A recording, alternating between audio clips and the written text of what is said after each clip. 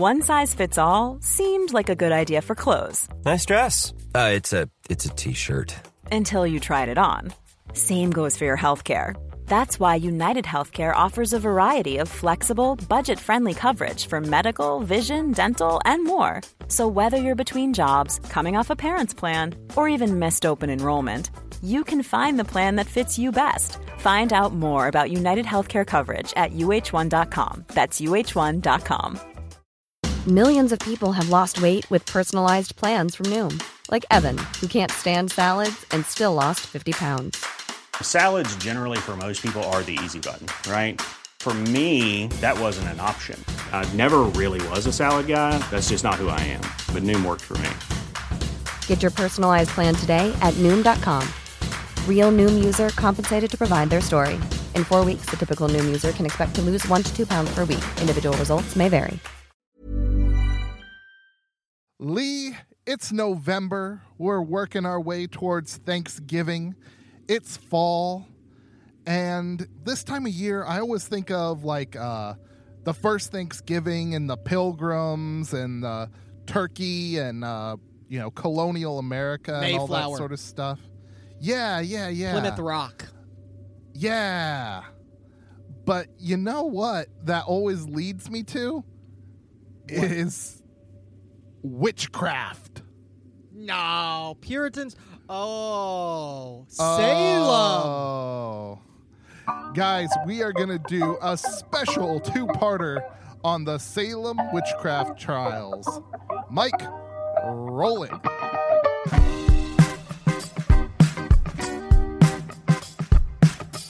You are listening to the Beyond Terrestrial Podcast, your one-stop shop for the outstanding, the unconventional, and the downright strange. Strap in because the boys are about to take a wild ride. I'm Funk Master B, setting up that tea for the duo of Gumfoolery. Your hosts, Dan and Lee. Of course I believe in aliens. I mean, in an infinitely growing universe, why would we be the only living species? Bigfoot, Nessie, all that stuff, it's gotta be real. How are we to say that we're the only ones? It's just ignorant. I think aliens are not only from other planets, but they're time travelers.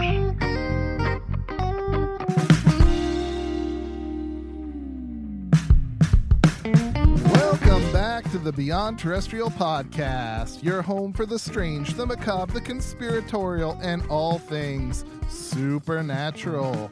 I'm one half of your hosting duo. Bye, Felicia. Oh, that's her name, Felicia.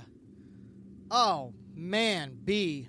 Thanks for introducing me, because I've seen just about every other part of her today. She was literally spilling out of those fishnets, bud. Sorry, boys. That's my girl, Felicia. She's thicker than a Snicker. That is, B, seriously, that's a whole lot of woman. Like, that was a lot of lady. Lee, lay off a Funk Master. Lay off a Funk Master. He's laying down the funk. B, thank you for that excellent intro, my man. But hey, can you not have your host interrupt the show anymore? Thanks, dude. Can you just not have him over anymore? That'd be great. You know what? Just have him kick him out before we start. It's okay. It's all right. You're cool, B. Dude, it smells like sex and semen in here, which is ironically what sex smells like. Wow. Anyways, guys, like I was saying, this is the Beyond Terrestrial Podcast. The Haunted Barn Studios have been taken over by Funk Master B. But he's a cool dude. Guys, I don't know where I'm going my with wine. this. Oh. Good on you. Thanks, bud. See, I'm a classy lady today. I'm drinking wine. Ooh, look at you, so fancy. Yeah. Wow. This show is off to a rocky start, Lee. Well, rocky. It's a rocky subject. It's got some twists and turns. It does. There's a lot to this one. Somebody and is I even think it's going to be a by two-parter. rocks. Oh, yeah, true. Facts. Ooh. I like how you segued that in there. That's good. Yeah, you're welcome. You better hurry. Anyways, I'm like if halfway you through don't this know, bottle. It's going to get awkward. If you don't know, I'm Dan. That's Lee. I'm recording just down from where Robert Johnson made his infamous deal with the devil. Lee, where you at and how's it going? Well, as always, I'm inside the Haunted Barn Studios, and I am coming to you from the Bell Witch's backyard, that is Clarksville, Tennessee. And I'm excited because this episode, man, I did some research this episode. Yes, we've been talking a lot in the last few episodes. We did quite a bit for the President's one. We did some research for that one. But then we kind of went on a lull, and now we're deep into this. We got deep in this subject, and it's going to be a two-parter. So I think, though, before we get to the cold, rocky shores of New England, we have to mention the hot, sandy deserts of sunny Las Vegas, Nevada, Lee.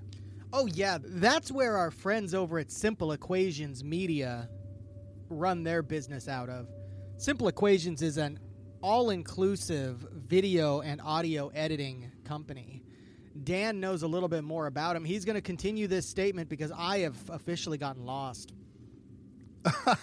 Yes, I believe the words you're looking for, Lee, are full-service audio-video production company. Isn't that what I just said? You said all-inclusive, like you get free drinks when you go there. Ooh. Do you? Might clear that up for us. Did you say something about free beer? I don't think so. But anyways, guys, they can take your ideas from pre-production through post-production.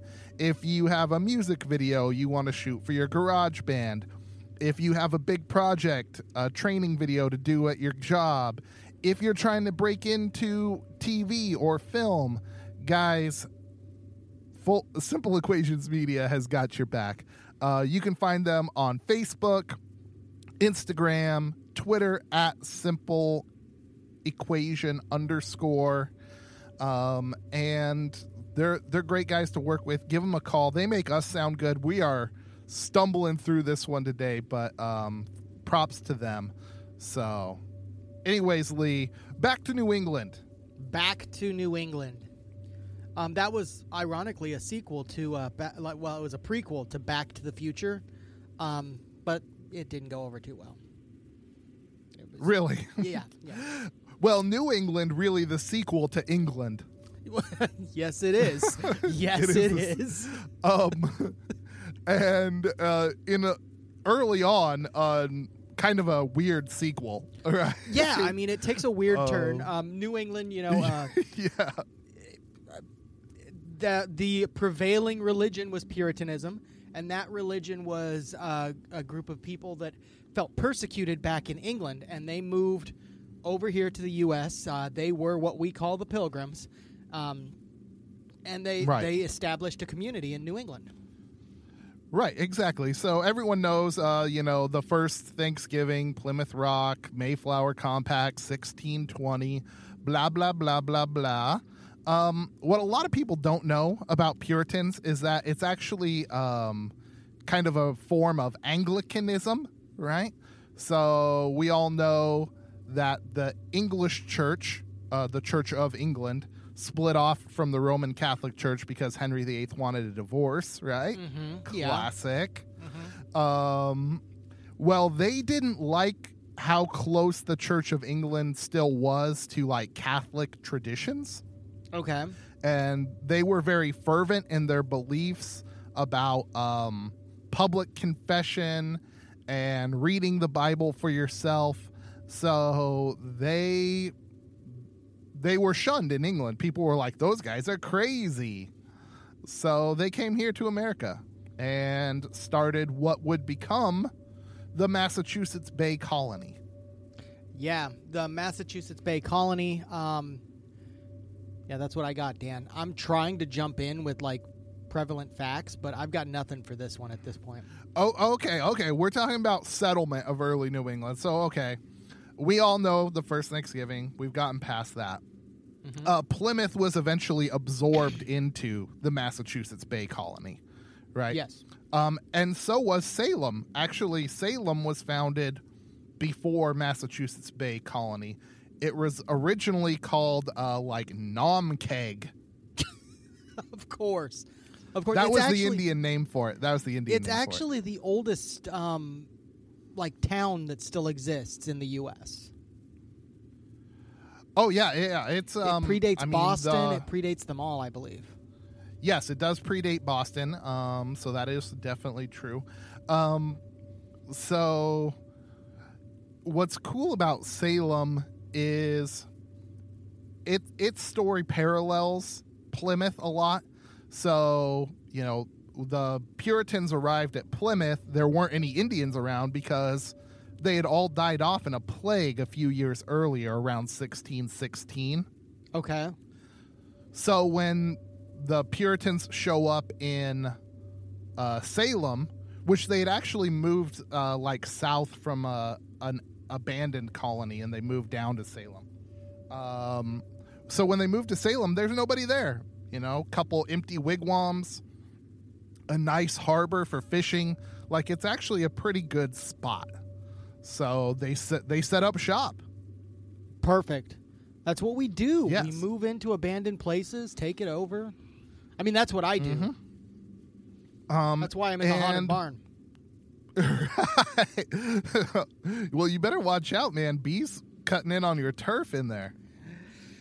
Yeah, I know. That's why I'm drinking the wine. But that's neither here nor there. So anyways, speaking of cutting in on turf, the original settlers of Nomkeg, what would become Salem, were mostly, I believe, from the Westerlands of England.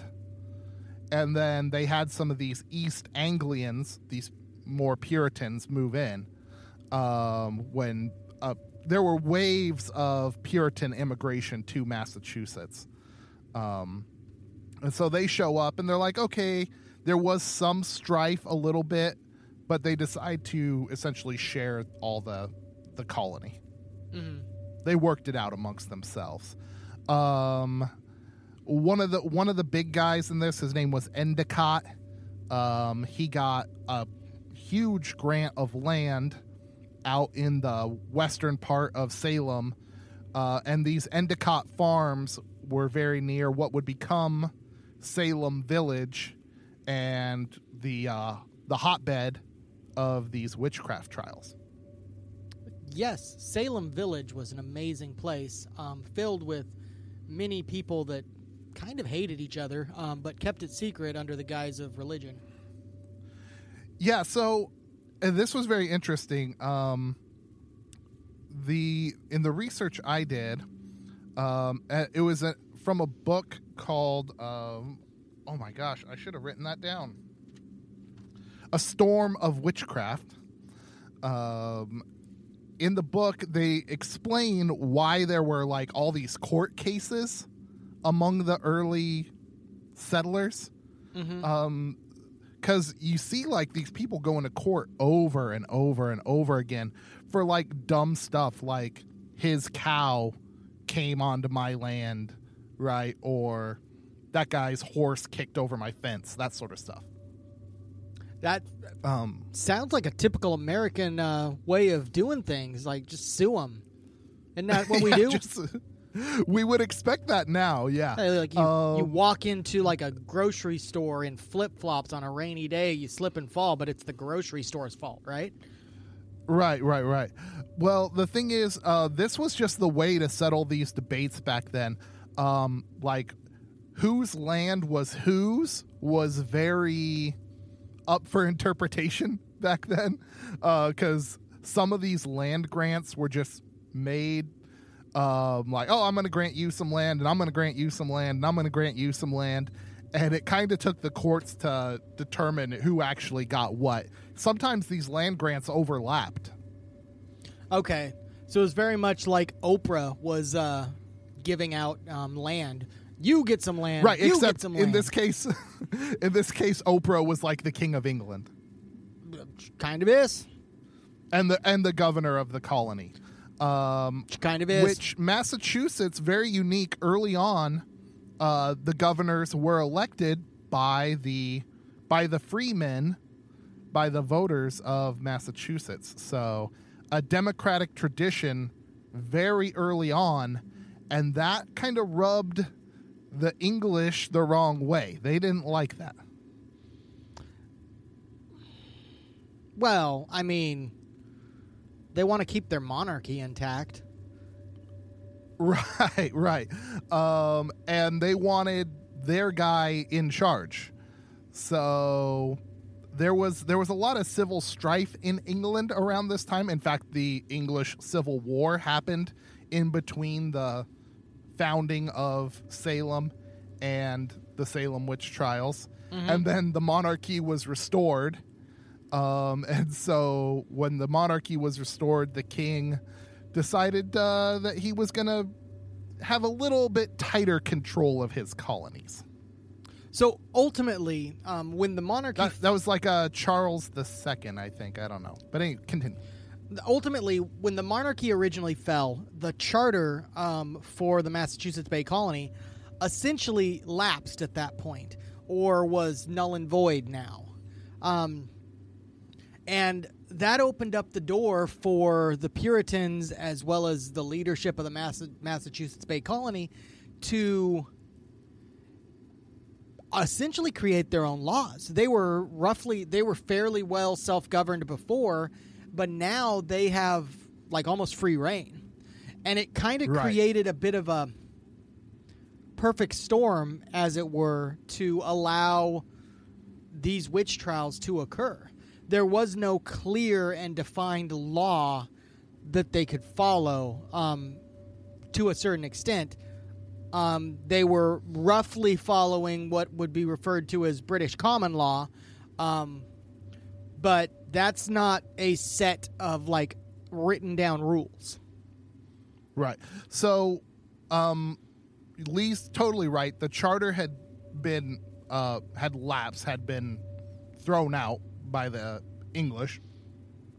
And so, I should note, like, I say English, pretty much all these people considered them English. So when I say English, I mean Englishmen in England, like the Crown. Yeah. So henceforth, will refer to the Crown or people in England as English, and the colonies as colonists. Colonists, yeah. But I'm helping. The Crown appointed a new governor, a guy named William Phips, and in 1691, him and the very famous Reverend Increase Mather helped create a new charter in England, and they brought it back. And 1691, these trials all happened in like 1692. The 1691 charter said the colony's laws needed to be in line with English law.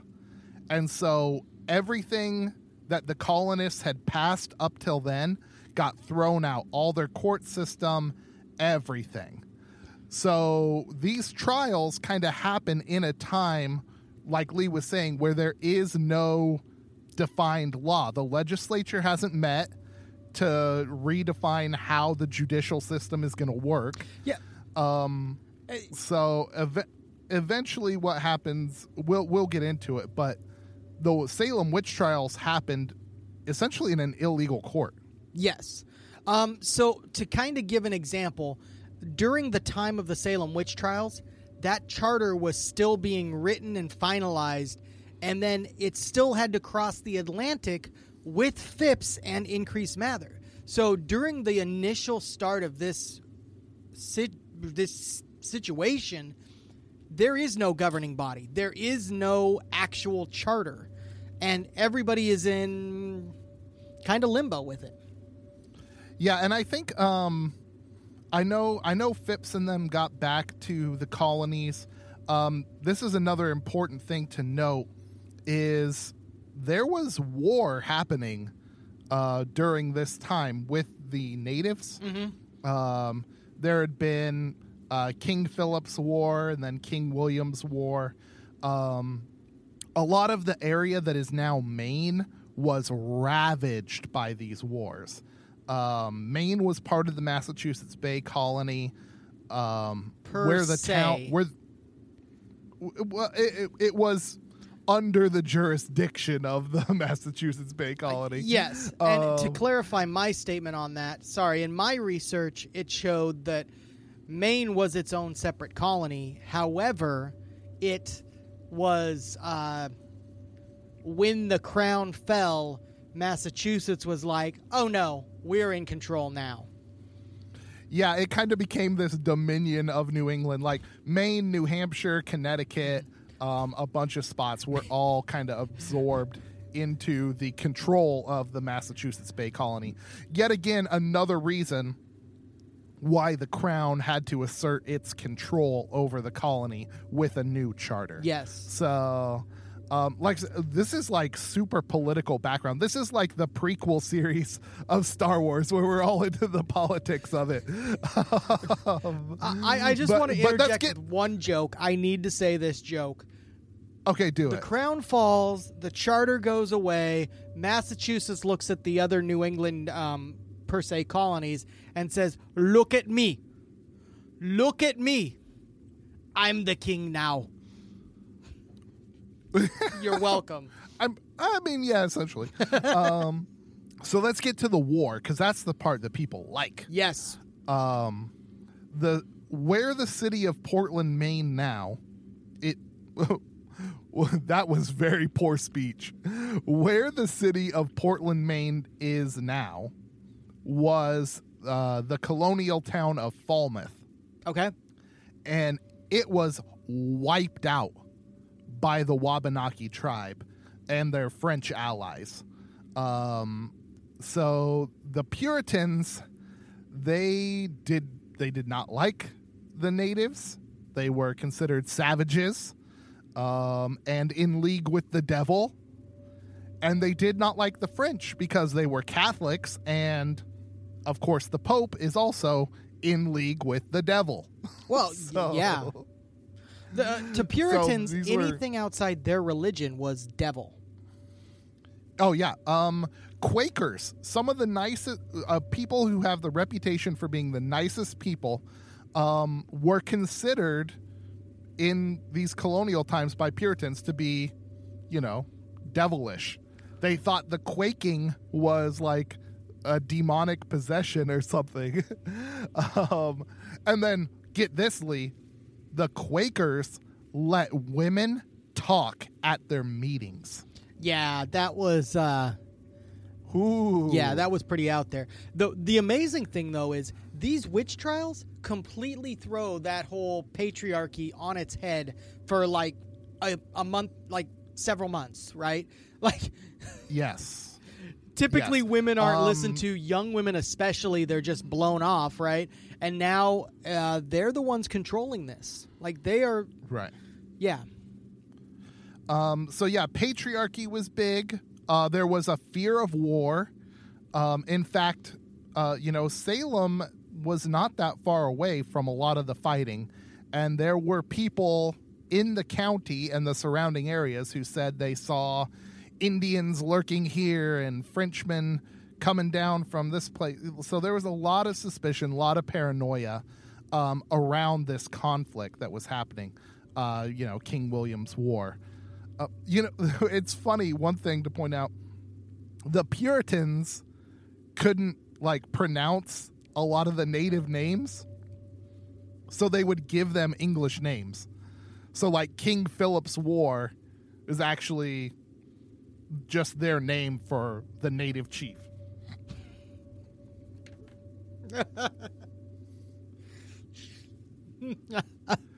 I know. How anglicized is that? And history remembers it as King Philip's War. Oh yeah. Oh yeah. So there you go. But yeah, these wars were devastating to the Puritans, and their military actions against the French and the Indians were not very good. Their counterattacks were repulsed all the time, usually with heavy losses. So their military endeavors, bad. This happened during the Salem witch trials happened during a time called the Maunder Minimum of the Little Ice Age. So the winters were bad. That means crops failed. That means the economy was poor. So you have patriarchy, you have war, you have bad economies, cold winters, and a drive for moral reform. Lee, in any of your research, did you see any of this moral reformation that the Puritans were striving for at this time? Yeah, a big part of what they wanted to be, especially in Salem Village specifically, there had been a modification to the church where they opened up these covenants to allow more people to become full members of the church, and they called this the halfway covenants. And essentially, as opposed to how other people were able to or had to enter the church, which was they had to fully confess in front of the entire congregation all of their sins, and they had to essentially humiliate themselves in front of the entire town to become a part of the church. Well, these halfway covenants allowed the person to go meet with the priest alone, confess their sins to the priest. If the priest was like, yeah, that's good enough, they could become a part of the church.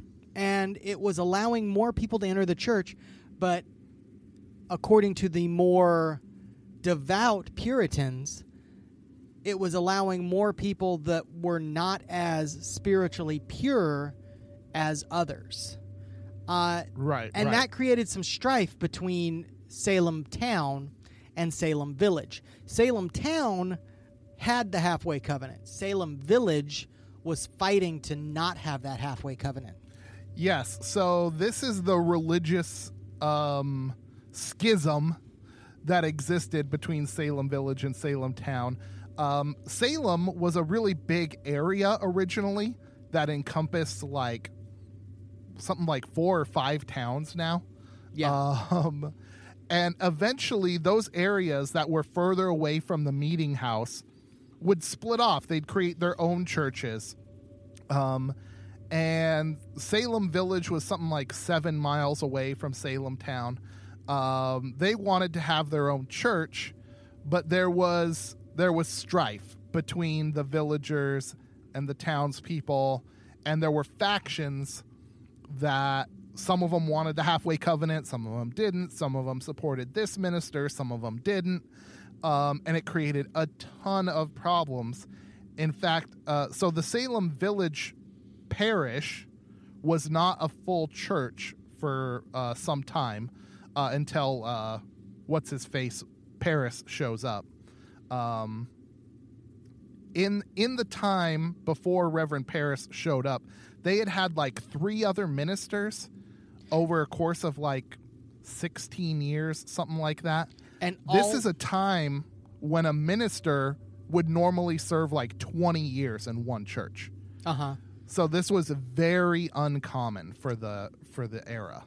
Well, and the other thing with that is just looking at the way it worked. From my research, essentially the town had to accept the minister, and they referred to that as being ordained, which is a little different than the way that we ordain ministers today. What, on the internet? Well, yeah, I mean, Dan can marry me, so yeah. Not him I marry cannot me. Well, actually he can, marry you. but I'm already married. yeah, you're gonna have to get a divorce first, buddy. I can perform weddings. Yes, that is true. But essentially, these other 3 ministers just didn't make the cut. Were too out there, too accepting of different protocols, and they were not ordained by the and not accepted by the parish, and eventually got washed out by all of them. Right. Yes. And one of them, George Burroughs, becomes a very big figure later on in these trials. Yes. But eventually, a dude named Samuel Paris shows up, Reverend Samuel Paris, and he gets the job as the minister of the Salem Village Church, which does eventually become its own incorporated church with covenants and everything. So you had to have a certain number of church members sign a covenant for a new church. Mm-hmm. So they had a bunch of people sign this covenant. And, not surprisingly, Lee, most of the covenant signers were supporters of Paris. Yes. So we had seen factions form behind ministers early on in Salem. The same thing happened pretty much as soon as Paris showed up, especially because this dude drove a hard bargain. Like, he decided he was going to get paid to do this job. Oh, yeah. And he was definitely... He had it in his contract. He wanted firewood, and he ended up with land, which was unheard of. Right. They deeded the parsonage to him, which was a very strange move. Yes. And this was probably supported by like the Putnam family. They were big supporters of Paris. So other members of the community are like, whoa. They're giving this guy way too much. He's too strict. We don't really like him. So what they did, Lee, is they just didn't pay their ministerial taxes. Like, the whole town was supposed to pay the minister. Mm-hmm. A bunch of people just held out. They were just like, no, we don't like him, so we're not going to pay. Yeah. And I think that to a certain extent that added to the pressure and the stress that Samuel Paris was under. Not only was he fighting an uphill battle from the beginning, he did have some very strong supporters. The Putnam family, they were very prominent members of the community. They were essentially, as far as in Salem Village, they were the basically the richest family. There was another family in Salem Town the Putnams didn't get along with, and I'm sorry, Dan, I can't remember the name of that family. Doesn't matter. Okay, so yes, there was another family, and in fact, it was part of the forming of Salem Village was so the Putnam family could have more control because the other family from Salem Town had more control than the Putnams did. So not going back to that, but the Putnams were very in power, and they allowed Paris to really gain his foothold. Problem is, the rest of the town didn't necessarily feel the same. Well, and there's clearly a division here between the town, Salem Town, and Salem Village. Salem Village is now actually the town of Danvers, Massachusetts. So totally different spot now. The town is down by the harbor. There's warehouses. There's merchant activity. There's shipping. The villages is further west, and there's a lot of farmland out there. Now, back in the day, land meant money. Yes. People were granted lots of land to help support them, especially people who were public servants. And the Putnams had a lot of ground that they worked with. And their support of Paris maybe made him more confrontational with the people who didn't like him. So that was kind of exacerbated. But the people who didn't like him eventually kind of coalesced, and they decided that not only were they going to not pay for his salary, they were going to cut off his firewood too. This is the big thing in New England. It's a big thing in New England now, like just staying warm. Yeah, for sure, dude. But back then, as Dan said earlier, it was, at the end of the mini ice age, it was cold. These winters were rough. Paris was mad. So, guys, we have been getting deep, and it's getting cold, and I think it's time we should take a quick break. Yeah, let's head to break.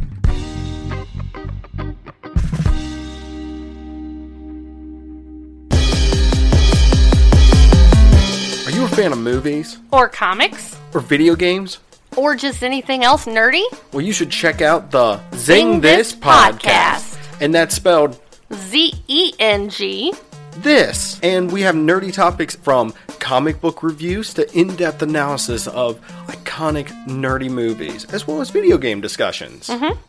Where's some of the best places to find us, Allie? Well, Podbean, of course. You can also find us on iTunes, Stitcher, Google Play. Anywhere else you listen to your podcast. Yeah. So check us out. Once again, that is Zing This. And we're back. So we were just talking about how the atmosphere that Samuel Parris was under. Samuel Parris was the priest of Salem Village, and he is under immense pressure right now. It is getting cold.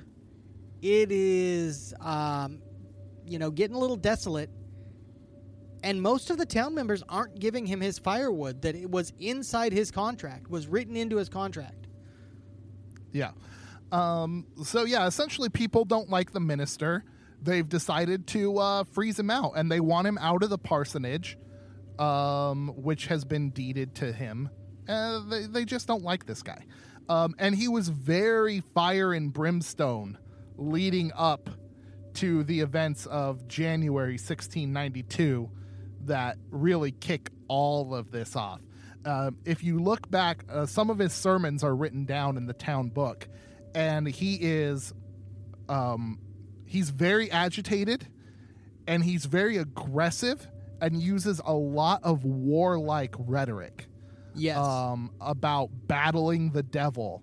And I think he's trying to act tough to his opponents, but you gotta think his kid is like 9, sitting in the audience, listening to these stories about battling the devil, and goes home to a father who is angry, who is, let's be honest, a failure in most of his dealings. We haven't gone into his personal life, but he came up to Massachusetts from Barbados. He had inherited a plantation down there, a sugar plantation, and ran it into the ground. Yeah, this dude should have made money. Like back in the day, sugar planters made bank, right? Yeah. So this is the equivalent of inheriting a company and just going bankrupt. Dude, the guy went to Harvard, right? Dropped out. Like he has failed over and over and over again, and now here he is in a backwater church, right? That he thought he had driven a hard bargain for to secure himself, and now he is not secure. Yeah. And now maybe his house is freezing. Yes. Now, one last fact about his history prior to coming here. After he left the plantation, he sold everything, got out of there by the skin of his teeth, came to Boston. He opens a merchant company and isn't able to keep up with the rest of the merchants around him and fails at that too. Yes, yeah, he was not good at a lot of the stuff he did, and maybe he wasn't that likable. I don't know. Clearly, there were factions formed against him. He was very strict, and he was a moral reformer, and there were some people who gravitated towards that, but clearly it wasn't enough to keep him warm. So, yeah, in January 1692, the bewitching begins. Yes. So we've got a lot of background. We've got war, we've got economics, we've got climate, we've got everything. What the hell kind of bewitching happens in the Salem Village parsonage, Lee? Like, what does all of this precipitate? So it ultimately starts with Samuel Parris's daughter, right? So his daughter ends up going into fits, convulsions, if you will. And Mr. Parris, to his fairness, does not immediately jump to it being witches. The first thing he does is he consults the town doctor. Now, to be fair to this doctor, He was just a guy in kind of an unfortunate situation. This wasn't a true medically trained doctor, and granted, medically trained doctors of the time weren't necessarily the most knowledgeable people. However, right. He was more along the lines of just a guy that kind of knew about medicine. He was like a nurse, maybe not even a nurse. Yes, the doctor assumed by history to be a man named Griggs, like William Griggs, I believe. Yeah. So he comes out. He checks out little Betty Paris. She's 9 years old. Her limbs are contorting. She's like choking at times. Can't speak. She says she's being poked by invisible pins. And this affliction also spreads to her cousin, who is living at the Paris household, 11-year-old Abigail Williams. Yes. Now, an interesting note about Abigail Williams is actually I guess the best way to put it is a refugee from Maine. And I don't want to bring too much into that at the moment, but she is a refugee from the wars that are going on. And this spreads. And ultimately, the doctor decides that, well, it must be witchcraft. These two young ladies have been bewitched. Right. And so these investigations get pretty crazy. It starts out medical, right? As medical as you can be in 1692. It's not like they could give the girls a CAT scan. But even in this day and age, can you imagine a CAT scan in 1692? By the way, just be like setting a cat on their chest and seeing what the cat does. I guess you could put a magnet next to their brain and then guess. Like that's the closest you could get to a CAT scan. Sorry. But yeah, so the doctor, of course, he can't find anything. And you know what? In cases of, if you assume the Salem witch trials are mass hysteria, even modern science cannot really describe that very well. So the doctor really had an uphill road in 1692. Yeah. That's a tough row to hoe. Oh yeah. As they say. I absolutely don't blame the doctor for this. I can see myself in that position, right? You basically know basic first aid, and you're asked to diagnose this person that's having a seizure, essentially. Right, you're like, you know what? I think she has bad blood. Let's suck it all out. Yeah, it must be ghosts in the blood. You should do cocaine about it. I prescribe leeches. So yeah, things start getting crazy. They bring in some ministers, and people check it out, and they're like, "Yeah, you know what? Those girls, they're bewitched." So it's interesting, though. At this point, Mr. Paris, Reverend Paris, leaves, and I believe he goes down to Boston to try to get more help.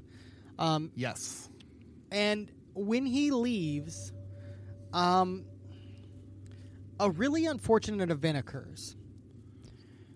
Are you talking about the witch cake? I am talking about the witch cake. Now, I can't remember the neighbor, but there is a neighbor. Her name was Mary Sibley. Mary Sibley. There is a neighbor, Mary Sibley, who is essentially put in charge of the household at that time.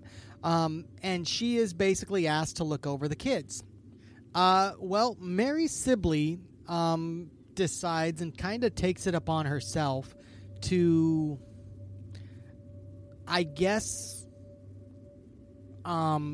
use an old remedy from back in her day, I guess, which consists of some interesting ingredients. Lee, let's not beat around the bush, okay? It's a piss cake. Okay, all right. So let's not beat she around the bush. suggests to the Paris' servant girl, one only referred to as Tituba. She's got one name. She's like Cher. She's like the Cher of this story. Yes. Now, Tituba... Or Rihanna. Or Rihanna, yes. Yeah, she's more like the Rihanna. Only referred to as Tituba Indian. And some of the more contemporary views view her as a black slave because that's what we are used to. However, she is more likely of Native American descent.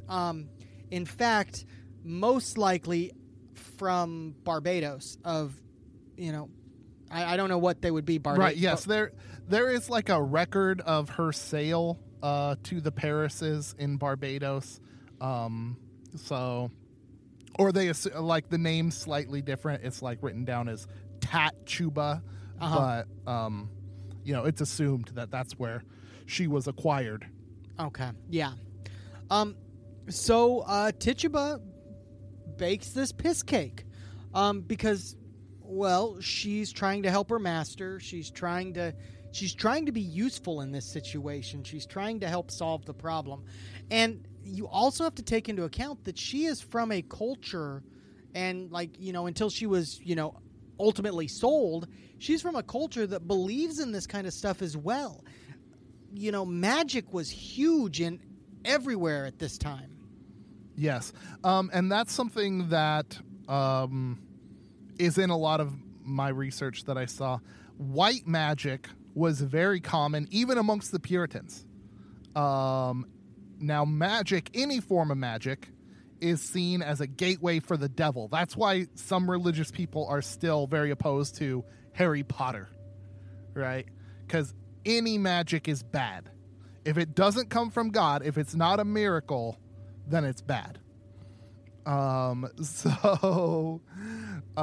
White magic could be something as simple as a horseshoe turned right side up to, catch evil spirits. Mm-hmm. They would put these eel forks in their house. They looked kind of like the devil's trident. They were a little 3-fork deal you used to like spear a fish or something like that. They would hide them like in the roof beams of their house, in the main beams of the roof. And that was supposed to ward off the devil. There was all kinds of little things like this that people just did back in the day, even though it was, it was taboo amongst the Puritan culture. But people still did them because they believed in magic. Like, they thought all this invisible world of spirits and demons and devils was real, and they had to ward it off some way. Exactly. So Tituba bakes this piss cake, and they feed it to the family dog. Exactly. Because the dog, once he eats this bread, and it was rye bread. It wasn't really a cake. It's like a rye bread that has some piss mixed in.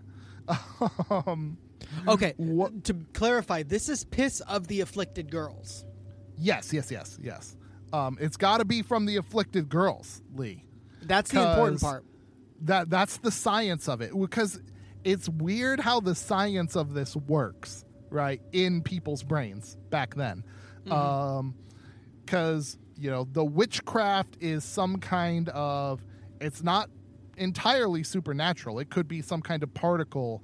It could be some kind of voodoo. It could be some kind of ether. Like, it's something that's in you now. And that you can pass into your water.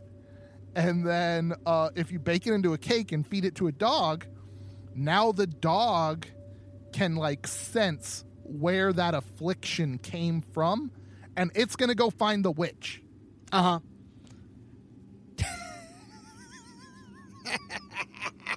Sorry.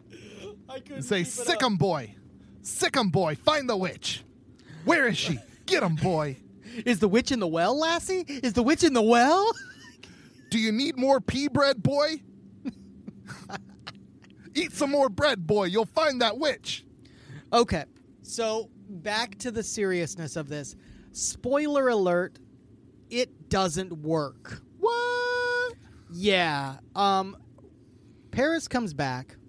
The girls are still afflicted. In fact, they may be acting worse than they were prior to him leaving. Right, because now witchcraft and magic have entered the fray, and Paris is pissed. He's like, any magic done in his house is bad, as a bad reflection on him. He's a minister. So he's like, this has opened the door to the devil, and now the girls are going nuts. Yes. So, Paris gets upset. Paris starts making some accusations. The girls start making some accusations. He starts asking questions. Who has been afflicting you? And unfortunately, the girls start naming names. And, you know, I think this whole witch cake incident really colored Paris's accusations, probably, because, and the girls too, because who do they name? Not their nice old neighbor lady, Mary Sibley, but the servant who baked the cake. Yeah. So. She's now the one being accused of witchcraft. Old Tituba. Now, side note, Lee, really quick, in popular culture, a lot of people know about the Salem witch trials from the film or the play, The Crucible. Have you ever seen it? I have actually not, but I heard a lot about it in my research.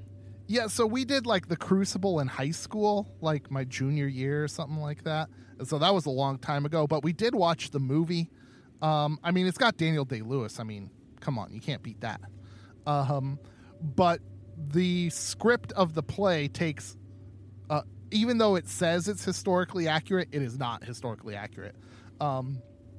They change Abigail Williams' age to 17 so that she can have an affair with a grown man who's John Proctor, portrayed by Daniel Day-Lewis. So, like, that part wasn't true. Her and Betty are, like, fortune-telling with Tituba, and, like, that's how all these accusations get passed down in the play. But there's actually no evidence of this fortune-telling or the affair. I mean, the girl was 11. Like, she wasn't having any affairs. Yeah. So Tituba is being questioned. And initially, she denies it. Right. They brought up some heavies. So this period of investigation isn't actually a trial. No. Everyone's trying to figure out what's going on. And they bring up some heavies. I believe like the deputy governor, Danforth, gets brought up for this thing. So there are a lot of big time male officials in this meeting questioning a slave girl. Right? In a system that is extremely patriarchal. And I mean, do any of these people give two shits about Tituba? No. No. So Tituba initially denies it.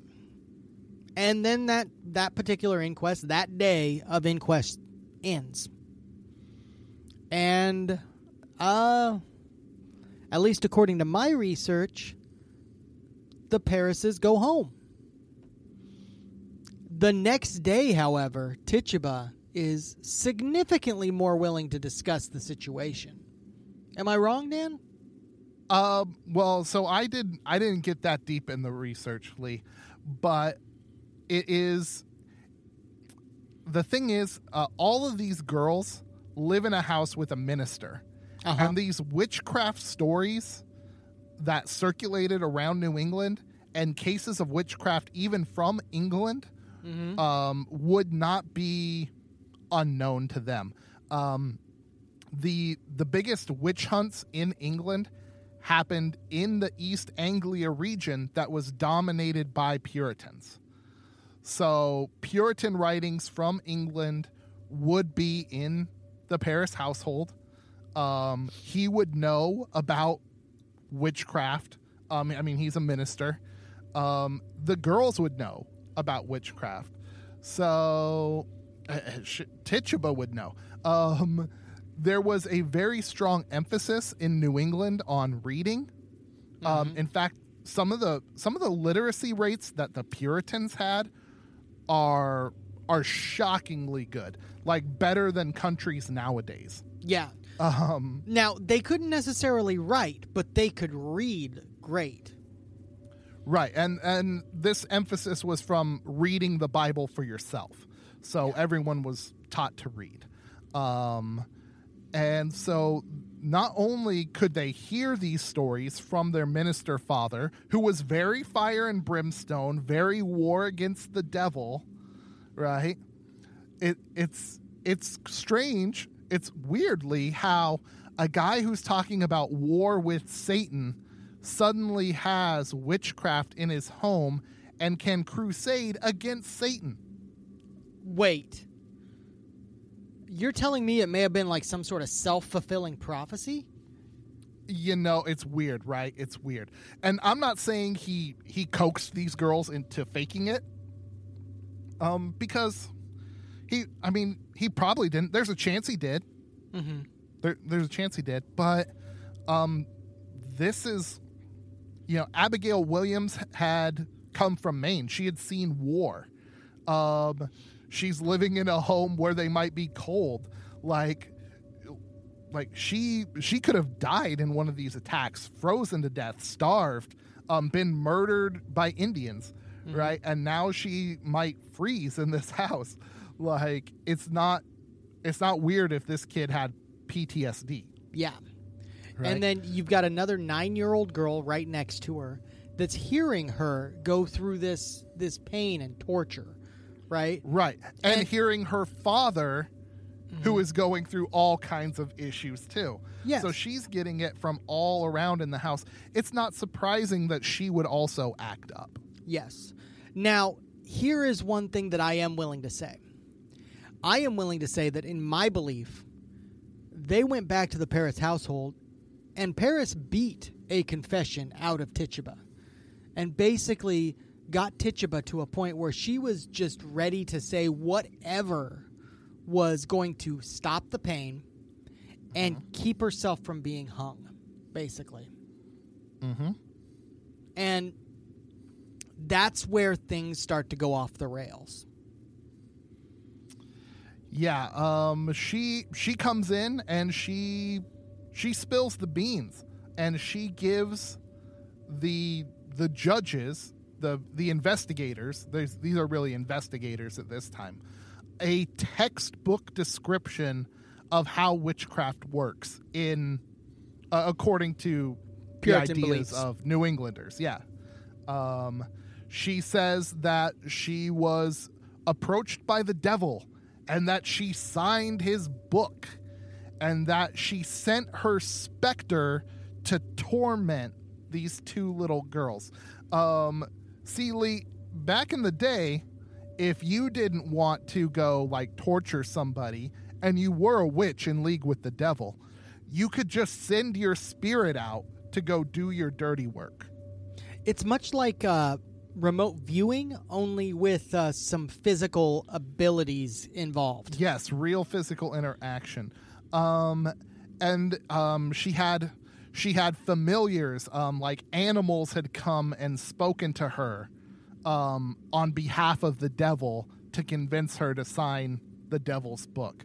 And it's crazy how signing the devil's book is such a big deal in these trials that follow.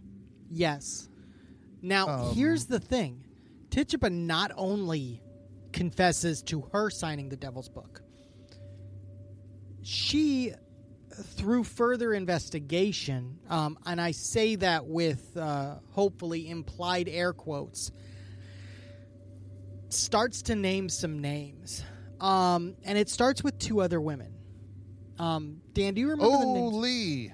Lee. I do remember Lee, but we are pushing an hour on this show.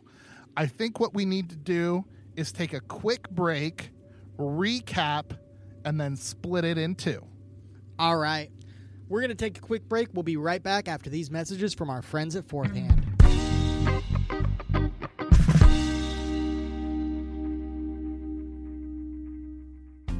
Welcome to the trailer for What the Suck podcast.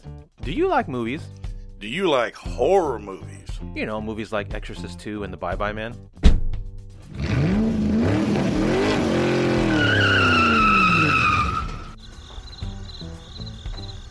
Well, those of you still with us are just the weirdos we want. We watch all the terrible, no good, so bad they are bad movies you never knew existed. Have you seen Wish Upon, I Am Zozo, Creepshow 3 perhaps? You haven't? Well, lucky for you, we have, and we are here to tell you all about them because we believe that no matter how bad a movie is, it should be watched. Someone put at least some effort into these, and bad movies deserve love too.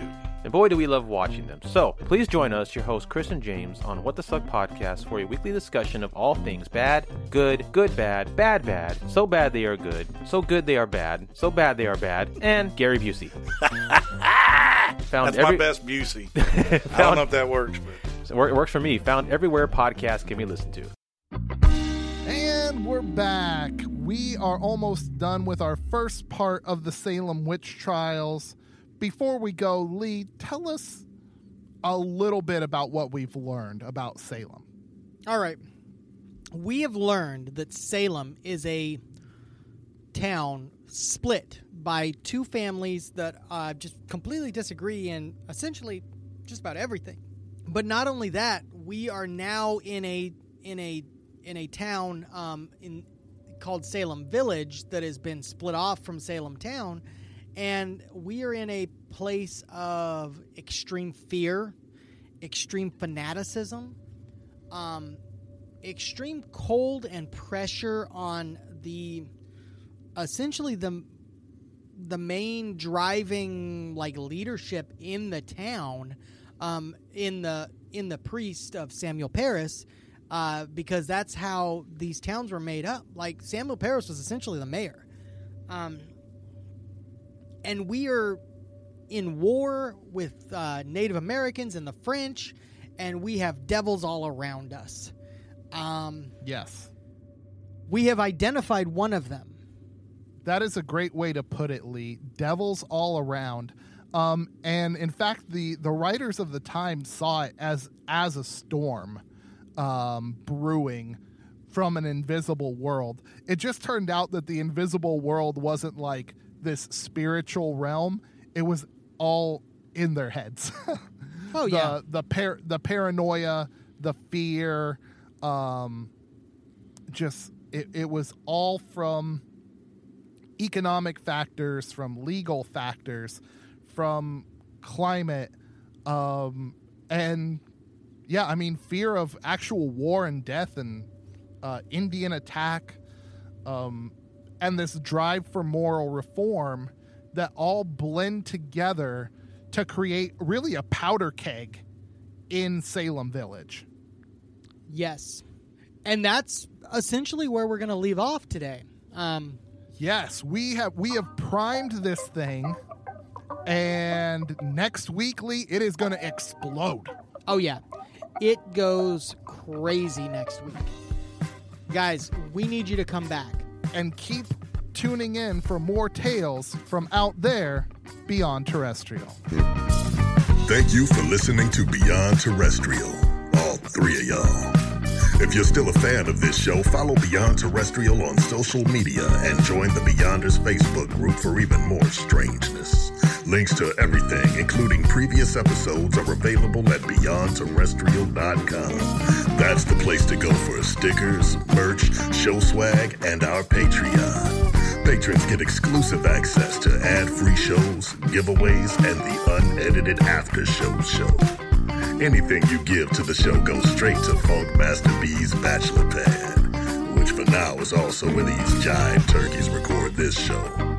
This show was edited by Simple Equations Media with music by Mike Root.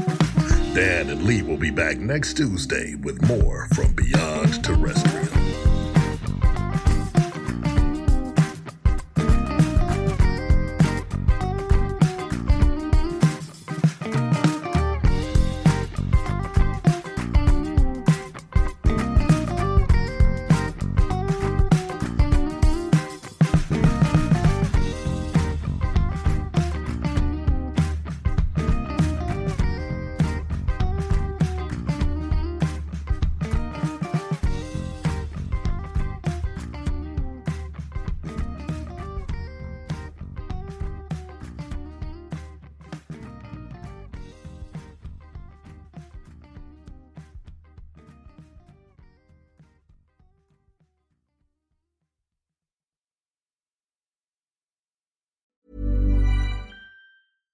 When you make decisions for your company, you look for the no-brainers. And if you have a lot of mailing to do, Stamps.com is the ultimate no-brainer. It streamlines your processes to make your business more efficient, which makes you less busy. Mail checks, invoices, legal documents, and everything you need to keep your business running with Stamps.com. Seamlessly connect with every major marketplace and shopping cart. Schedule package pickups and see your cheapest and fastest shipping options from different carriers, with rates up to 89% off USPS and UPS rates. And with the Stamps.com mobile app, you can take care of mailing and shipping wherever you are. Make the same no-brainer decision as over 1 million other businesses with Stamps.com. Sign up with code PROGRAM for a 4-week trial, plus free postage and a free digital scale. No long-term commitments or contracts. That's Stamps.com. Code PROGRAM.